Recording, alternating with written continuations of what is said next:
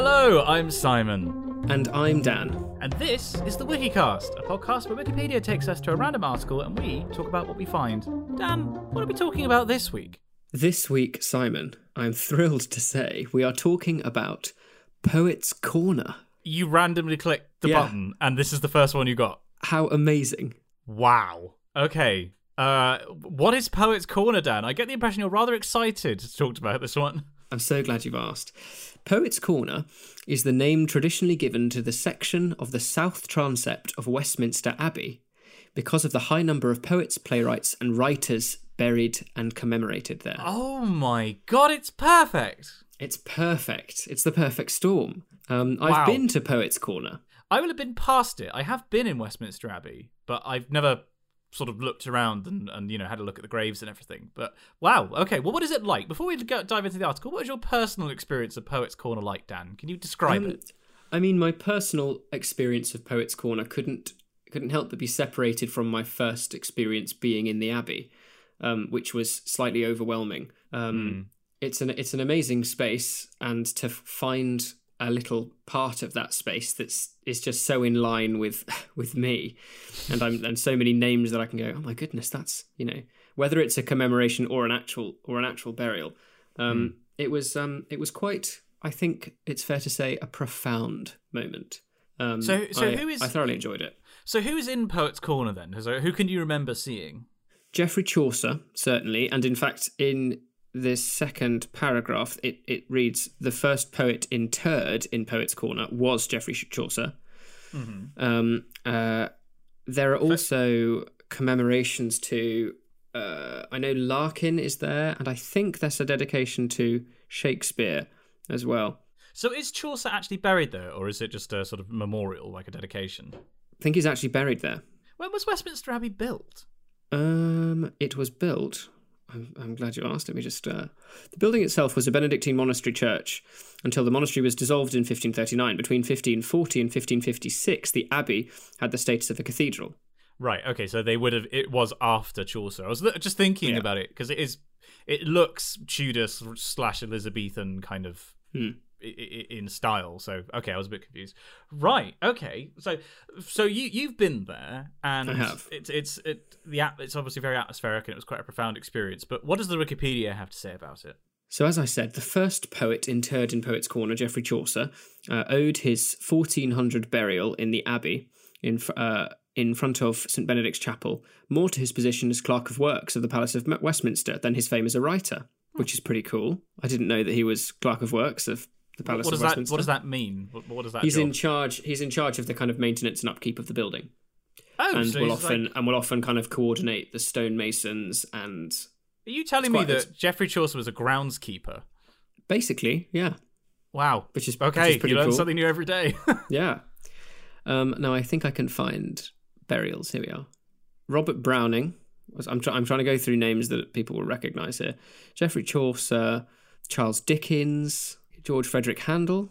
He's in Poets' Corner, or certainly buried in the building. He's in the page of Poets' Corner. So I'd imagine that his burial is close enough to Poets' Corner for it to be counted. So we should probably actually just explain for people. Perhaps we've missed a trick here. For those of you who are not from the UK, Westminster Abbey is the large church building that is near the Houses of Parliament in the dead centre of London, and has historically just been associated with British culture, and it's been associated with the royal family. And for example, Kate and William got married there. I think, yeah, did. And it's just like in a way, it's kind of one of the hearts of like the Church of England, basically. Like obviously there is Salisbury Cathedral, which is technically the heart of it, I guess. And there's St Paul's Cathedral, which is just the biggest. But this is, because of its proximity to power, has a special place. And so a lot of famous people are buried there. So it's not just poets. Isaac Newton is buried there. I think Stephen Hawking is actually interred there as well. Like loads and loads of people, but there is this concentration of poets and musicians and stuff. So for those of you who are lost about that. Most famously, it is the traditional place for the coronations of monarchs and the burial for said monarchs. Yes. Yeah. Are they buried there? I didn't realise they were buried there. Yeah, that's quite an important detail. I don't know how I missed that one. Here we go.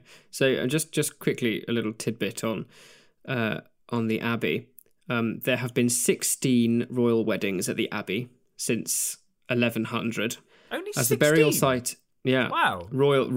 Truly royal weddings. As the burial site of more than 3,300 persons, usually of prominence in British history, including at least 16 monarchs, 8 prime ministers, poets, laureates, actors, scientists, military leaders, and the unknown warrior, Westminster Abbey is sometimes described as Britain's Valhalla, after the iconic hall of the chosen heroes in Norse mythology, which is quite what a cool way of describing it. That's awesome. Britain's Valhalla. It's Viking inspired, but instead of mead, it's just tea.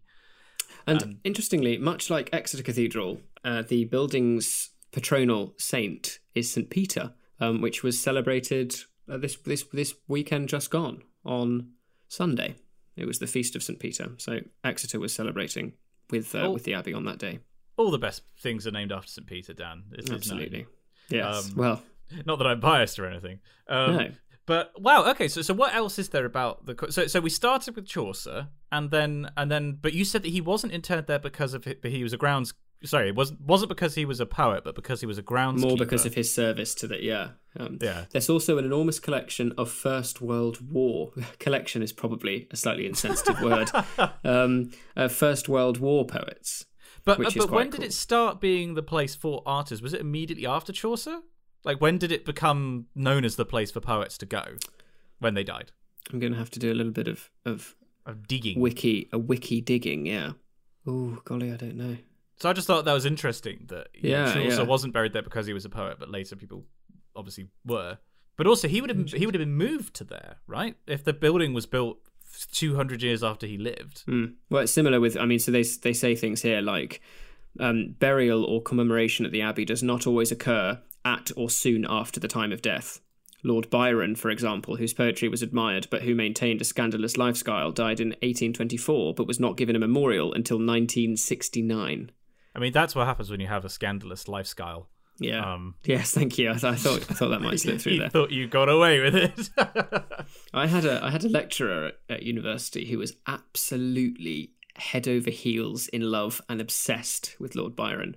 I don't think I've ever read any of his stuff, I have to admit. Oh, he's pretty groovy. And how do I say? Maintained a scandalous lifestyle. It's absolutely true.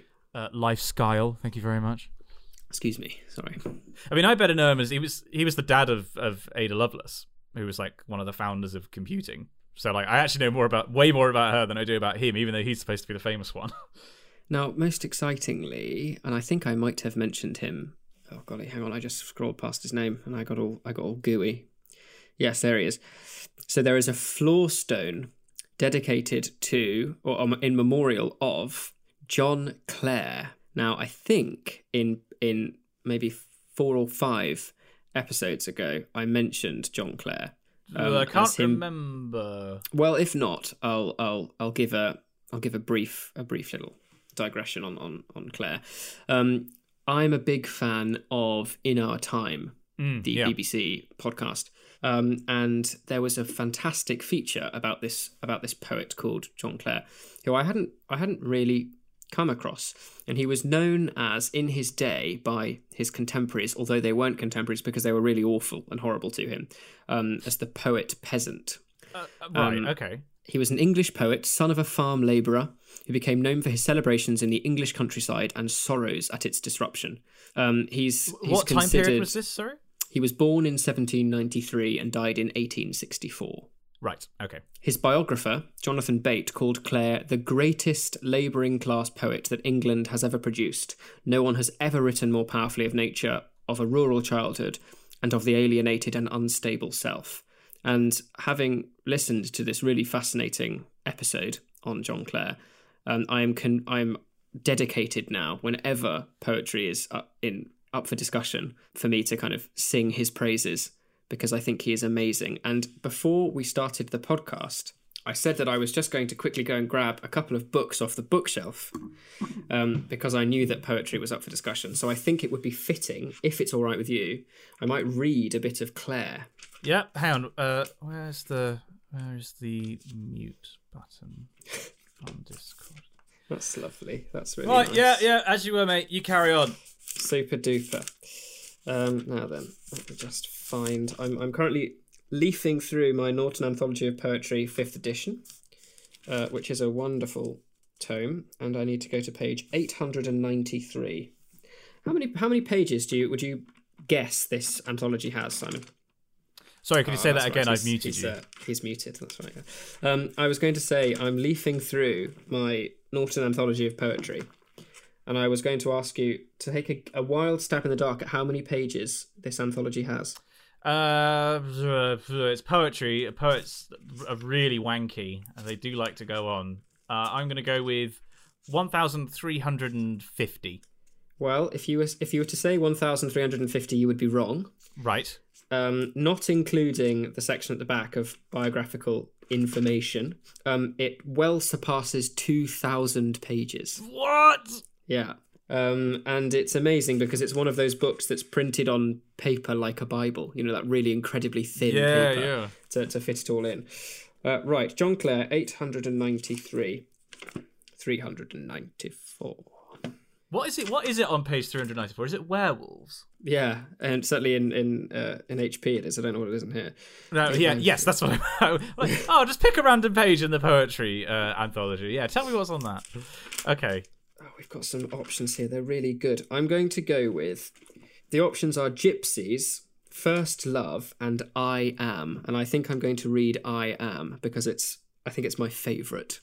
Is it the shortest? You can't go wrong. It is... Yeah, 3 short stanzas. It'll probably take... Right, as long as it's the shortest, then you go for it. I love poetry. It's just a beautiful thing. And any ridicule for it, I get makes me very upset. Right, so this is I Am by John Clare, who has a memorial stone in the floor of Poets' Corner in Westminster Abbey, which is why it's relevant, because that's what I've got for the podcast today. I am. Yet what I am, none cares or knows.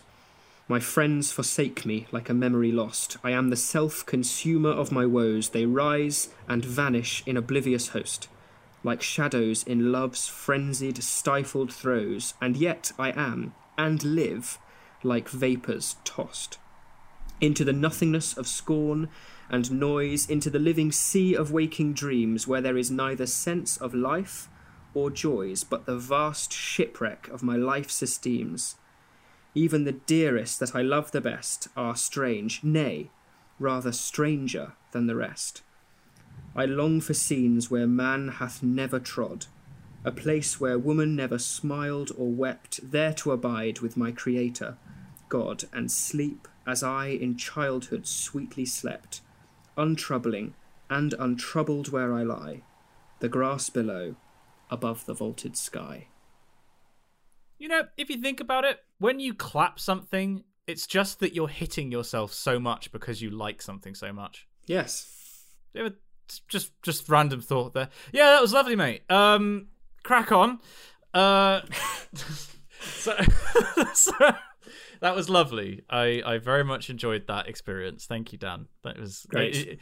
John Clare, if you don't know him and you're interested in poetry, read some John Clare because it'll blow your mind. It's just not my bag, you know? It's not my bag, baby.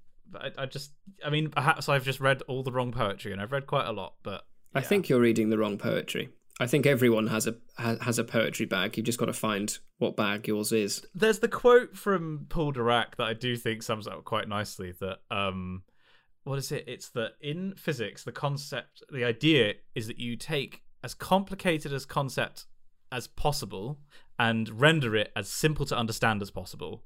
In poetry, you do the exact opposite. Which I don't think that's true at all. I think that's an incredibly linear reading of what poetry is, and I think it's probably true of somebody trying to equate poetry with physics, or at least summarize them succinctly. This is Paul Dirac, who was famously a human robot. So yeah, you know. Right. Well, I'm going to make it my mission to find you a poem over the next week that I think you'll enjoy. And it won't be peak English pastoral Renaissance, because that's what I like. It will be something utterly different, and I think you will like it. Okay. I mean, I'm open to the idea. Let's just say that. Okay, right. So going back to Poets' Corner, then we've had that little diversion. What else can you tell me for the wiki, or have we exhausted it already? I think aside from C.S. Lewis was commemorated in 2013 and Philip Larkin was commemorated in 2016, that's the kind of the two most recent things that have happened. Otherwise, is there like a really lengthy procedure then to get yourself a memorial in there? Is it a bit like canonization? You know, that's just such a long time between the poet's death and the poet being remembered. What is the process of getting yourself a memorial there? You know, I'd be really interested to know what the process would be to kind of pitch for a memorial. And I don't know who would make that decision. Whether it's down to the dean of the abbey, maybe, but I don't know. And frustratingly, there isn't anything on the Wikipedia page about that process. I imagine if you went onto the Abbey website, it would give a bit more information. How do I get a memorial in Poets' Corner? Let's just shoot for the moon. Vaughan Williams is there. So, okay, it's really Artist Corner then. It's people that make art. Well, in fairness, in this particular section, elsewhere in the Abbey. Poets and writers commemorated elsewhere in Westminster Abbey, but not in Poets' Corner proper. I'm looking up this article in The Guardian to see if there's information about how you get yourself a plaque. Larkin is actually buried in Hull. No, near Hull, beg your pardon. Cottingham Municipal Cemetery, which is so where Larkin would end up. No, it doesn't say anything here about how you get yourself a memorial. Like, who decides?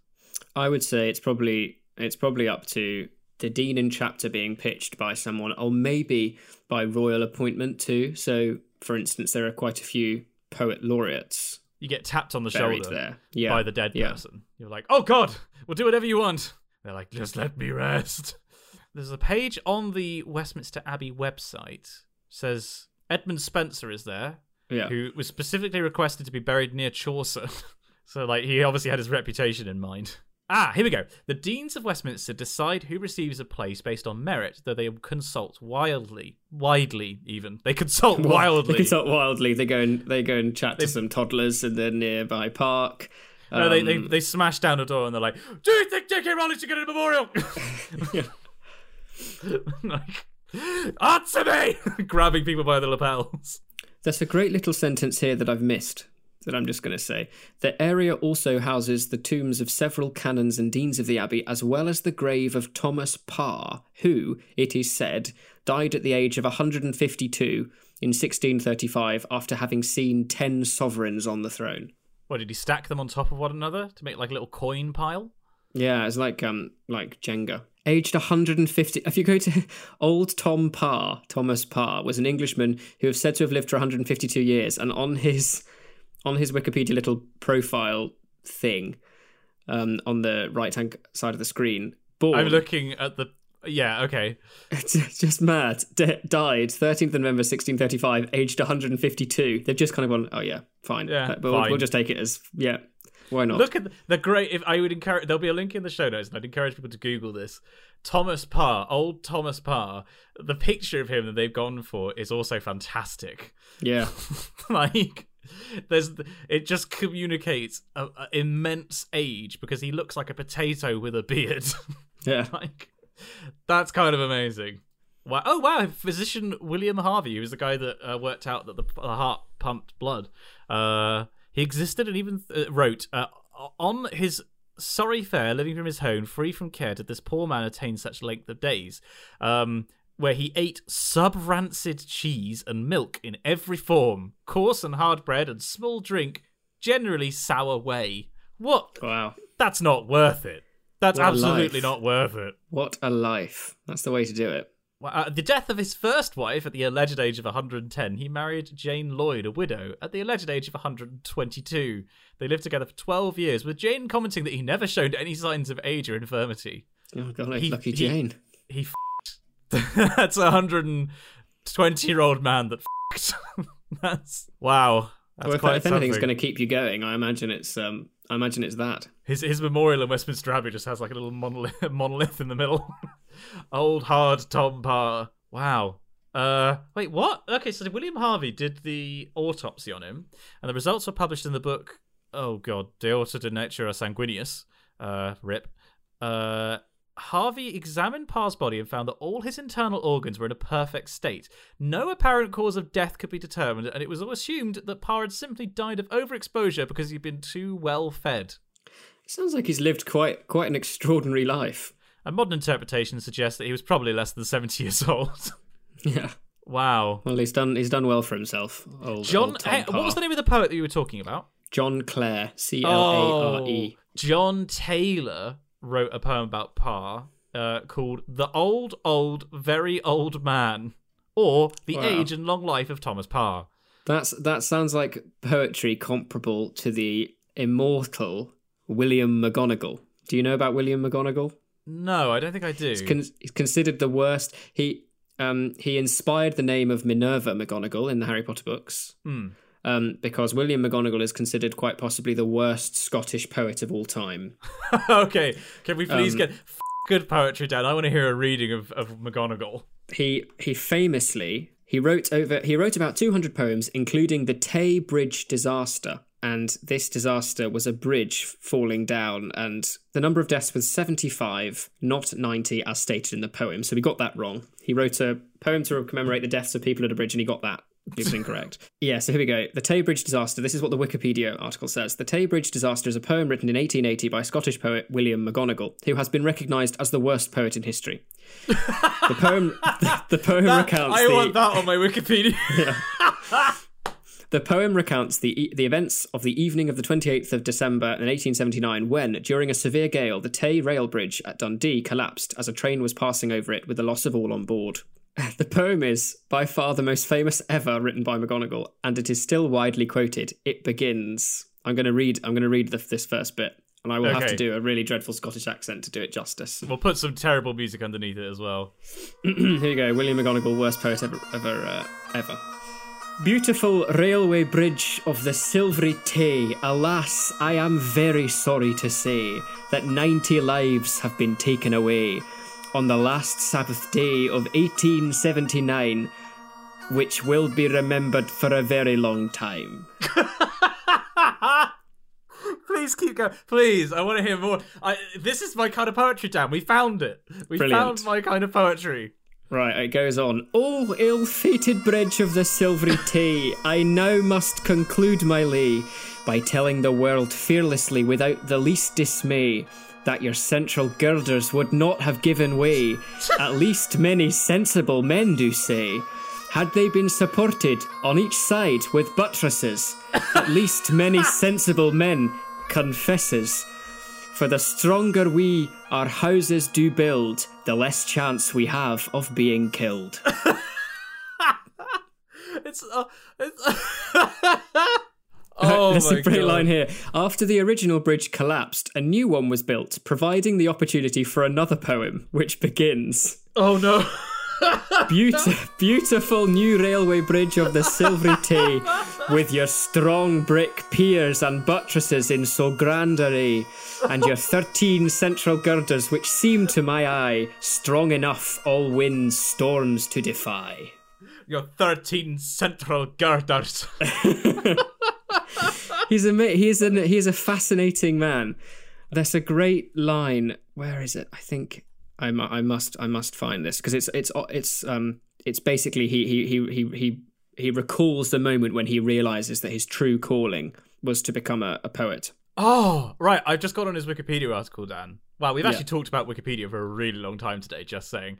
So William McGonagall's Wikipedia page starts with William Topaz McGonagall was an Irish weaver, poet, and actor who lived in Scotland. He won notoriety as an extremely bad poet who exhibited no recognition of or concern for his peers' opinions of his work. But extremely bad poet is a hyperlink, and if you go on it, it takes you to the Wikipedia page for poetaster. Oh, poet. Now this is really interesting, and I know where this word comes from. Poetaster? Is that poetaster? Poetaster. Asta is a I think it has origins in like Tudor English, as basically you can add Asta to any kind of profession to make it crap, basically. So if you were a philosophaster, you'd be a really crap. I'm a vlogger-aster. I found the word. That's the word I've been searching for this whole time to describe what my job is. Or simply a weather forecaster. Oi, weather forecaster-aster. Yeah. Wow. Oh, God, Dad, we're talking about Wikipedia. What? We're learning things today. We're learning. How mad is this? Were you looking up something to do with McGonagall, by the way? I was trying to, but I don't think I can find it. Okay, well, we'll have to lay... In which case, Dan, we're going to have to lay your search to rest yes. for now. But I feel like if there is enough demand, and you please send us an email if you'd like to hear it, but I would want Dan to do an entire reading of the Tay Bridge disaster, if we can get the whole text, because, oh my God, I want that in my life. I really, really want that in my life. It is an incredible thing. Oh, here we go. The whole text is actually on Wikisource. Perfect. And so the train sped on with all its might, and bonny Dundee soon hove in sight, and the passengers' hearts felt light, thinking they would enjoy themselves on the new year, with their friends at home they loved most dear, and wish them all a happy new year. It's just dreadful. I mean, it's more often than not half rhyme. There is no consistency in meter. It's my favourite is that at the end of the first line, on the last Sabbath day of 1879, which will be remembered for a very long time. It's just also brilliant. He didn't know how to end it. He's like, well, It was the where was it? The last one, like it's like a rhyme within the middle, which is also awful. Right, never mind. Well done. We've wasted enough of our readers' lives as is. But do you have a very quick choral piece of the week that you'd like to share with the group? Do you know what? Given that I subjected everyone to poetry and I can't immediately think of a choral piece this week, I think the poems will have to suffice. I am afraid to say. Yeah, indeed. Yeah, I'd like to make it very clear though. My preferred poem of the week is John Clare, not the monstrosity by William McGonagall that should be remembered in its own right. But I love it. But that's what I want. That's my favourite poem. That's our perfect. Poem of the week. Well, I'm glad that you're loving poetry. That's the important thing. I can't believe it only took us like 30 minutes to find my favourite poem in history. Yeah, it's one less thing I have to do next week. And now, Dan, very briefly, I want us to go to Critics' Corner because two things have happened recently. Actually, three things. I'll do them in order of ascending importance. I'd just like to briefly critique. Firstly, I have started playing Overwatch with the admins from our community, and Rez in particular, who is an absolute murderer. If he ever gets his hand on a weapon, I am running. His aim is incredible. But also Danvi and Captain Reed, and it's been really fun. Have you ever played Overwatch? I haven't, no. Because obviously it's Blizzard, so yes. I feel like you'd probably enjoy it. Have you ever played like sort of team-based FPSs like that before, like Team Fortress or anything? Yeah, I've played Team Fortress. I think I'd probably really enjoy Overwatch because it's an FPS that is keyboard and mouse based, and I can't play an FPS if it uses a controller. So maybe I ought to try it. You should try it. You should get it and hop on our Discord. And we've been doing like lunchtime sessions, or I've been playing Rocket League, and more recently a bit more Overwatch. But it's really fun. I've been, for those of you who are Overwatch fans at home, I have been playing Mercy as support, and I have been playing Reinhardt as tank, and I am terrible.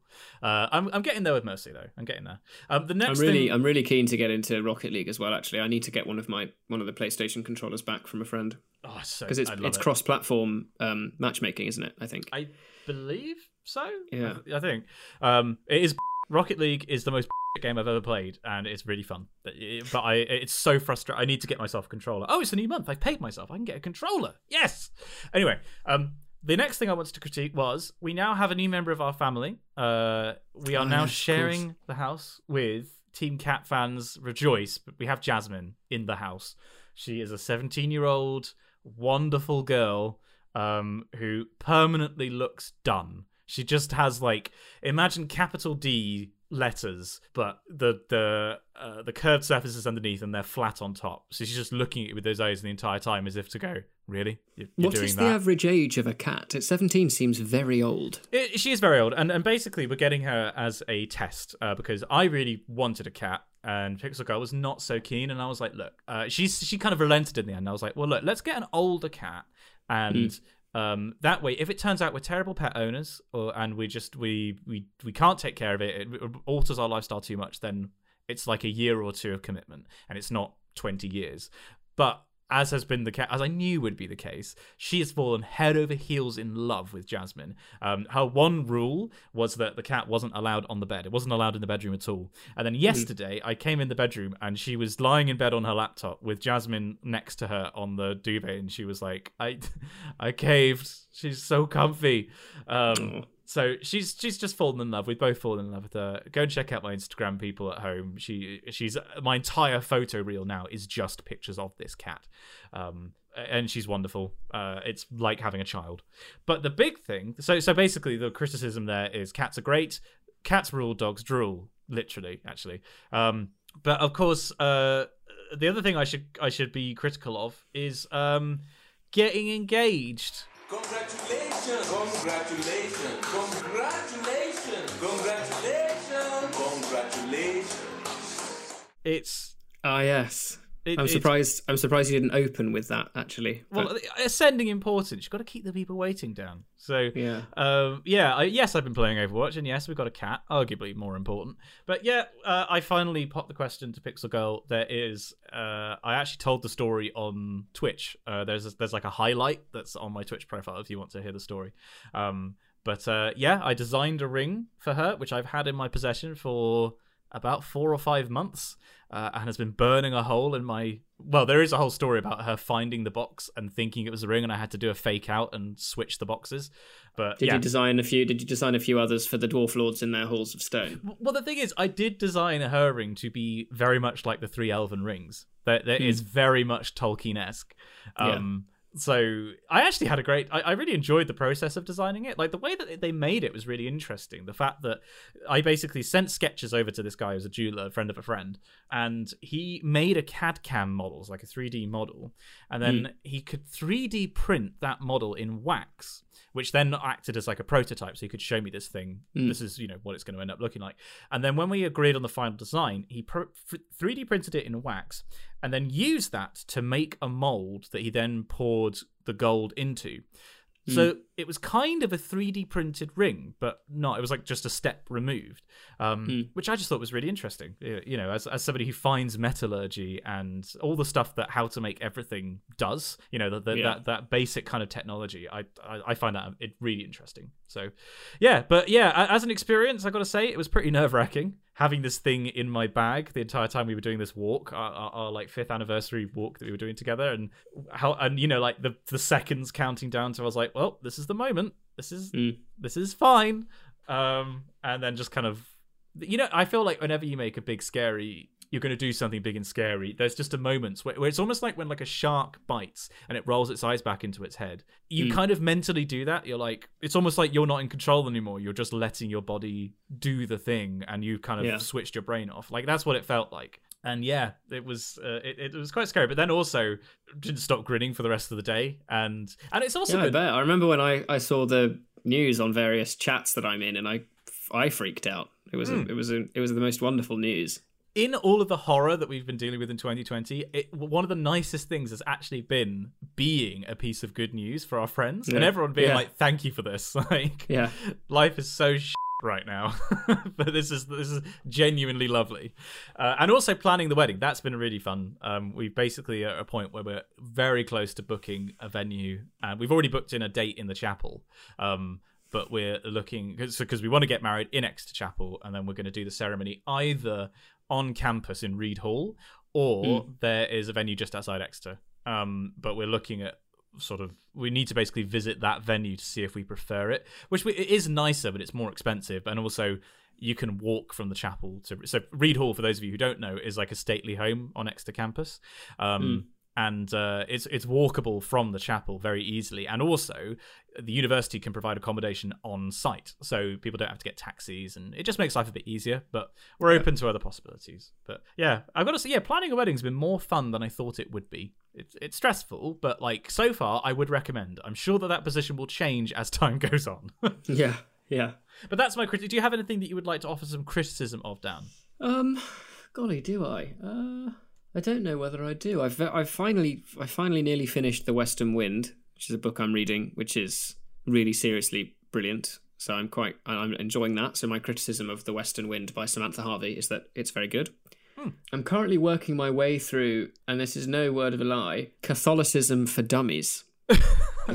Because I'm trying to get a bit more of an idea. I really don't know anything about the Catholic Church, or anything about it in detail. Obviously, it's similar in some ways to the Anglican Church. But with more gold and incense, like. Yeah, and there's just lots of it's full on. But this book is amazing. In fact, it was sent to us by a dear reader, Peter Stevens of Westminster Cathedral. We have a reader in. Oh no, sorry, Westminster Cathedral. I was going to say if we had a reader in the Abbey, that would be. No, very close. But I think I did say to you, Simon, as well, that I received a package today. Yes, you did. So what is this? Well, if you can hear this, I can.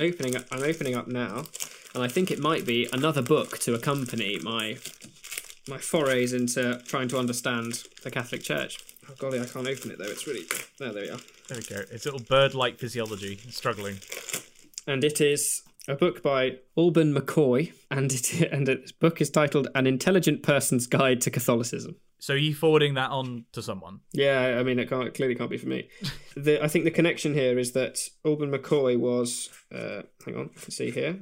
He had something to do with Fisher House, Cambridge. Not Fisher Price, but Fisher House. That was where my mind immediately went. the home of the Catholic chaplaincy to the university. And Peter, who's a listener, was at Cambridge, so I think that's a connection there. But thank you, Peter, for the two seriously informative books. The Catholicism for Dummies, as hilarious as it looks on the bookshelf, is seriously informative. It's amazingly well set out and written, and it makes it very clear for someone who doesn't have a clue. I remember our friend Rose Spencer, who we used to sing with, talking me through. This would have been the chapel tour before you were in chapel choir, but when we were in Germany, obviously that's very Catholic. In southern Germany anyway, and her explaining to me, like, we were sat in Weingarten Basilica, or is it Abbey? I keep years later I still mess this up. I think it's actually an Abbey, and she was just pointing out like what different things were that you don't get in a Anglican church, which was it's interesting because obviously it is. Is it the largest denomination? I assume it is. I think so. It's got over 1 billion members, I think, hasn't it? Wow. Yeah.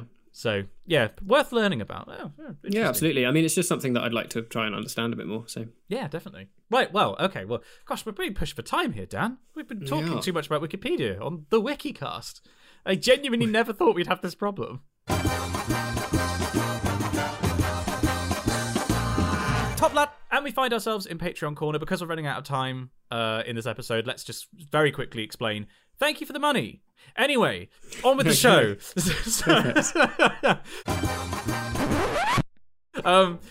So basically, Patreon is a way of keeping the show supported. It pays for our hosting. It pays for stuff like the charges that come for merchandise before, like pre-sale figures and stuff like that.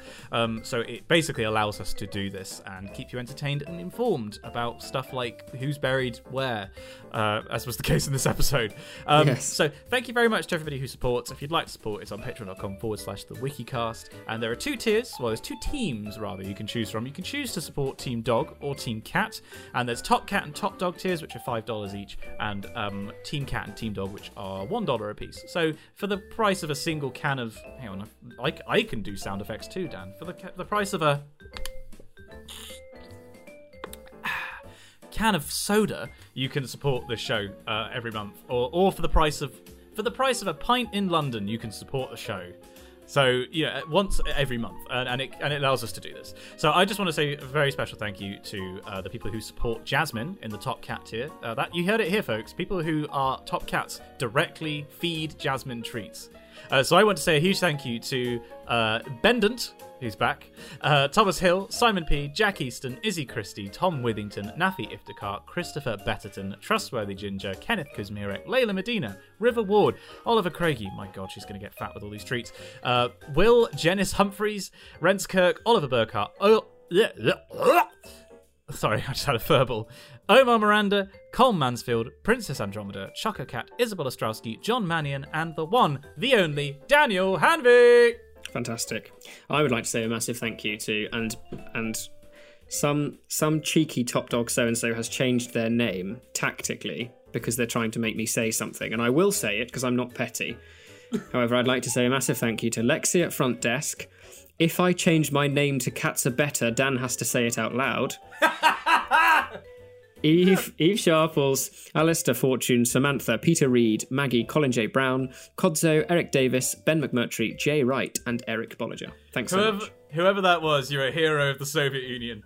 That's so good. It's incredible form. I fully endorse. If you want to sign up to Patreon with a joke name, then please be my guest.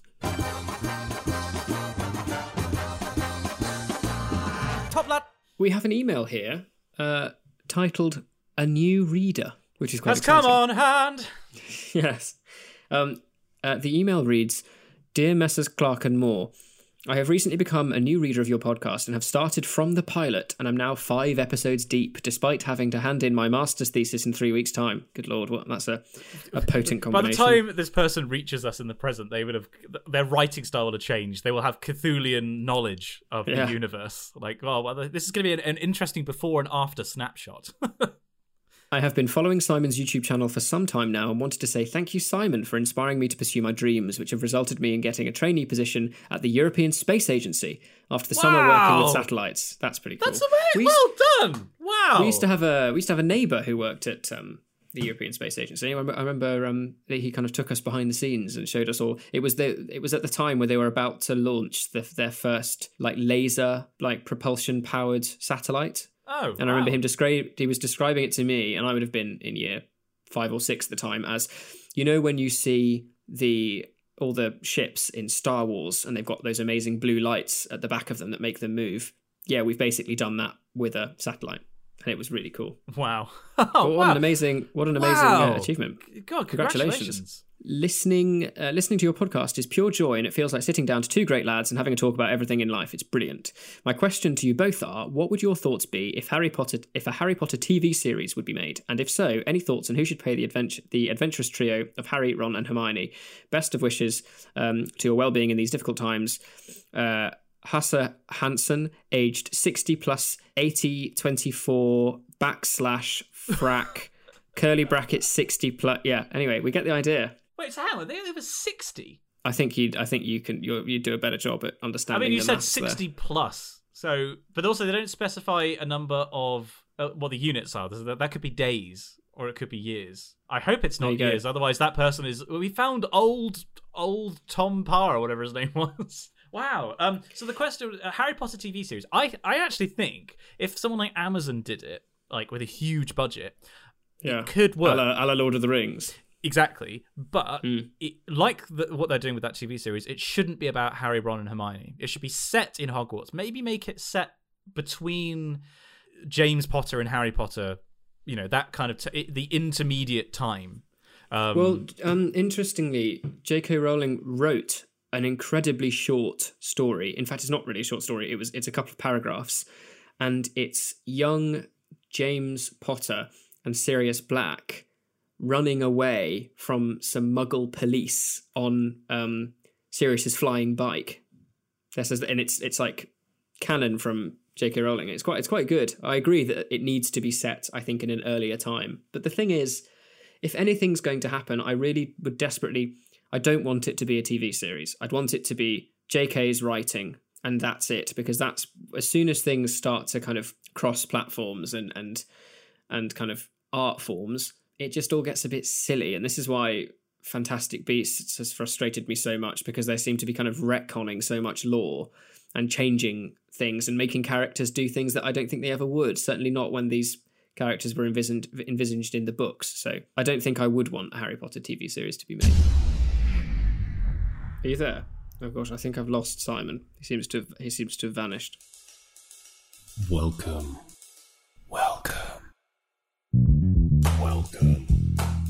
to the Old Man Dan podcast. Poetry, gardening, choral singing. Well, readers, it's just you and me. I hope you're well. I hope you enjoyed the poetry earlier on. That was pretty fun. Even the McGonagall stuff. And I take Simon's point that poetry isn't for everybody, but I think if you expand your horizons and look up some old and new things, you'll likely find something that suits you quite well. I have next to me my Norton Anthology of Poetry, which is an amazing resource, but also Staying Alive, Real Poems for Unreal Times, which is a great collection. Great collections of poems with a really, really broad array of contemporary writers. I no doubt will be receiving a message from Simon shortly saying what's gone wrong, because he has now dropped out of the Discord call entirely. So I hope he hasn't suffered a terrifying crash or something. His computer, I mean, not himself. He can't drive, so we're all right. Hello? Oh, you're back. Yeah, sorry about that. There was a power Goodness. cut. Oh, no. Fortunately, Audition saved my audio. Thank you, Adobe. Otherwise, we would have been talking for like an hour and we would have lost all of it. Everything. So yeah, weird. We just lost. That's the second time that's happened recently. We just lost power for a couple of seconds. Weird. Did it trip your electrics? Did all of No, I didn't actually have to do anything. I went downstairs to be like, right, I need to do with the fuses, and then it just came back on. Oh, strange. So yeah, there we go. So I missed all of that. I can only assume that you agreed with everything I said. Yeah, let's just say that I did. Okay, cool. I'm sure that when I edit this, that will definitely be the case. Yeah. Right, so we were in the middle of emails, weren't we? We were. Right, okay, so should I read one out? Yeah, why not?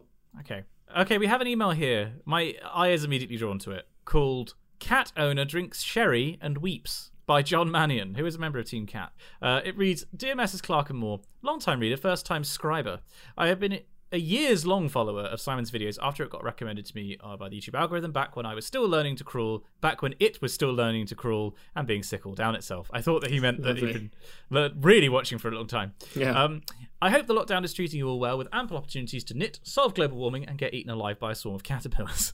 I've been furloughed for 9 weeks now at the time of writing, and unlike what I've seen from the vast majority of my peers, I have to join Dan in enjoying a bit of solitude. However, it has come at the cost of learning something damning about myself.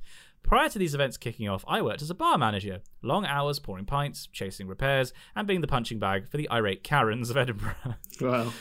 As such, I long chalked down a lack of productivity in other areas of my life to the fact that I was too busy. Then, I got 50 hours a week of my time back and vowed I would make the most of it.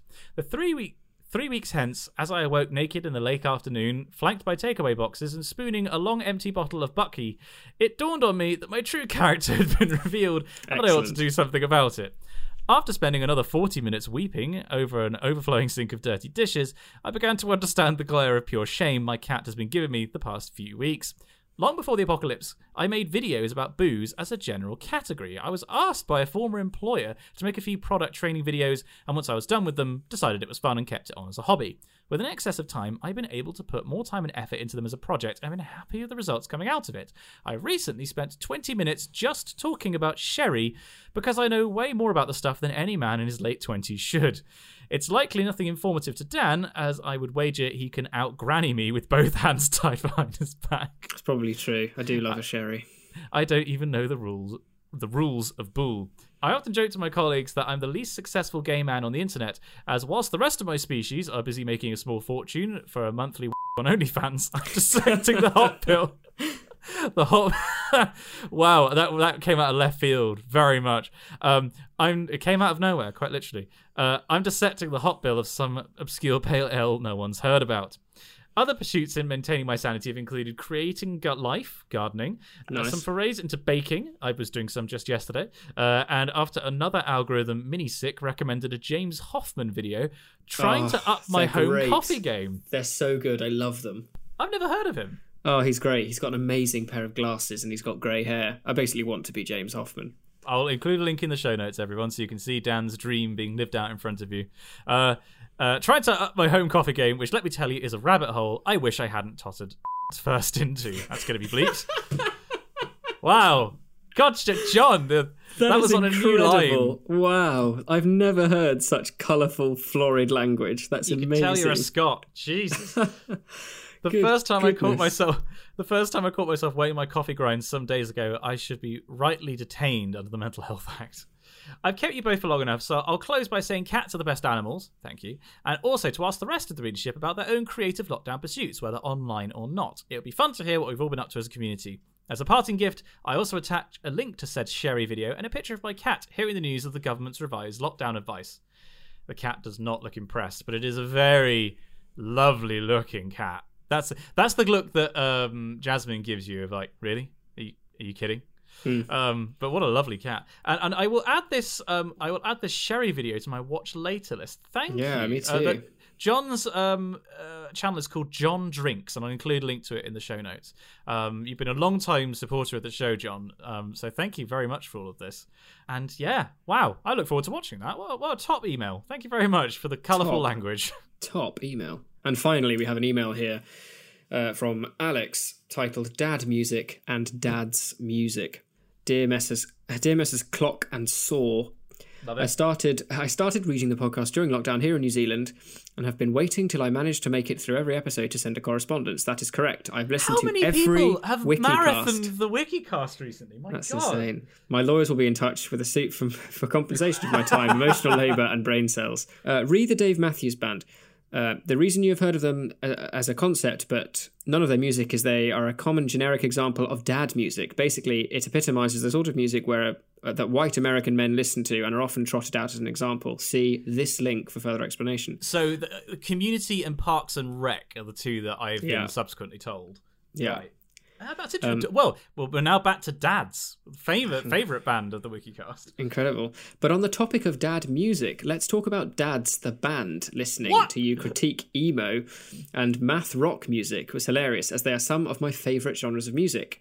A quick note about emo music is it's commonly misunderstood to refer to a pop rock of the early 2000s, e.g. Fall Out Boy, Panic at the Disco, Romance, MCR. Yeah. However, it more accurately describes a genre that started back in the 80s as a post-hardcore general termed emotional hardcore, shortened to emo. Basically, emo existed as a separate music term, then it got co-opted in the 2000s. Part of its style is dramatic dynamic shifts and abandoning the traditional verse-chorus-verse layout and challenging how lyrical components fit into songs. This is what leads them to sounding like a beat poem over a guitar riff sometimes. Basically trying to see how much you can with music while saying deep shit. Well, there you are. When you take with the music to the extreme and just put in random pauses, dynamic shifts, and weird time signatures, you get math rock, which is an experimental genre that I absolutely love, even if it contains no mathematics. Why do I like this kind of music when it's so weird and kind of shit? Well, the lyrics are often a lot more genuine than traditional pop, and it has some of the values I vibe with that you would find in punk music, but with less aggression. These may sound a bit odd terms of quality to pick as my favourite music genre, but as I am writing to you, it goes without saying that my standards for audio entertainment is pretty low. Sincerely, Alex, age 19 and 11/12. Going to be 20 next month, send help. Well, happy birthday for 20 next month, which will be now this month? Yeah, presumably. Golly. And Alex goes on to say, P.S. Since writing this out, I've seen that Simon has tweeted a photo of a ring. This can only mean one thing. Congrats on your engagement. I'm sure Dan will make a wonderful flower girl. The joke's on you, Alex. I've seen my dress and it's amazing. So wow. That's quite something. Wow. What a way to close out correspondence. So I should say that we do have, very excitingly, Dan, we do have chapter 2 of the podcast trials, which is our choose your own adventure. Which is going to be coming up. Well, we'll have to do it next episode. So in 2 weeks' time, tune in for us choosing our own fan-written adventure. And we have still more emails, but unfortunately we just need to wrap up the recording now. But thank you very much, everyone who sends in emails. And do send in your thoughts. We've had a few call to actions throughout the show, so keep them coming. But what have we done this week, Dan? This week, Simon, that was a very fluid lead-in. It was very nice. Efficiency. We've been going for too long. We've got to keep it speeding. We keep it speeding. Cool. Yeah. English. Why use many word when few word do trick? We learnt about Poets' Corner, Simon. Yes. And those who are memorialised, interred, or generally just hang out there like I did once when I visited. We had a reading from John Clare, my new current favourite poet. And we also had a reading from William McGonagall, considered one of the worst poets ever, and Simon's favourite poet. I'm putting it down right now. My favourite poet. That was my favourite poem I've ever heard. Fantastic. We also had, I critiqued a bunch of stuff, including, getting married. Yes. Which was a kind of a big one. This was we actually learned some stuff today. We really did. I apologise. I would like to issue an apology to everybody at home who was subjected to it and who accidentally got stuff stuffed into their brain. Imagine Dan and I just basically trepanning you and then squishing stuff through the hole, like with a single finger. What a beautiful image.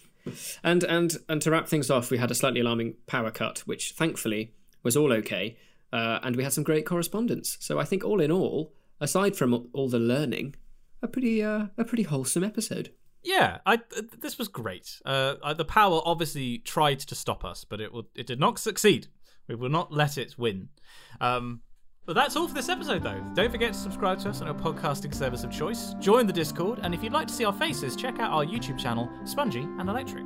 Your favourite good poem and your favourite bad poem and other thoughts on the show can be sent to us at spongyelectric@gmail.com. We'd love to hear from you. Join us again for another tumble down the Wiki Rabbit Hole. And we'll see you next time. It's a shame that we didn't end up talking about the furnace corner in Westminster Abbey. What? It's the one that's at 90 degrees. God,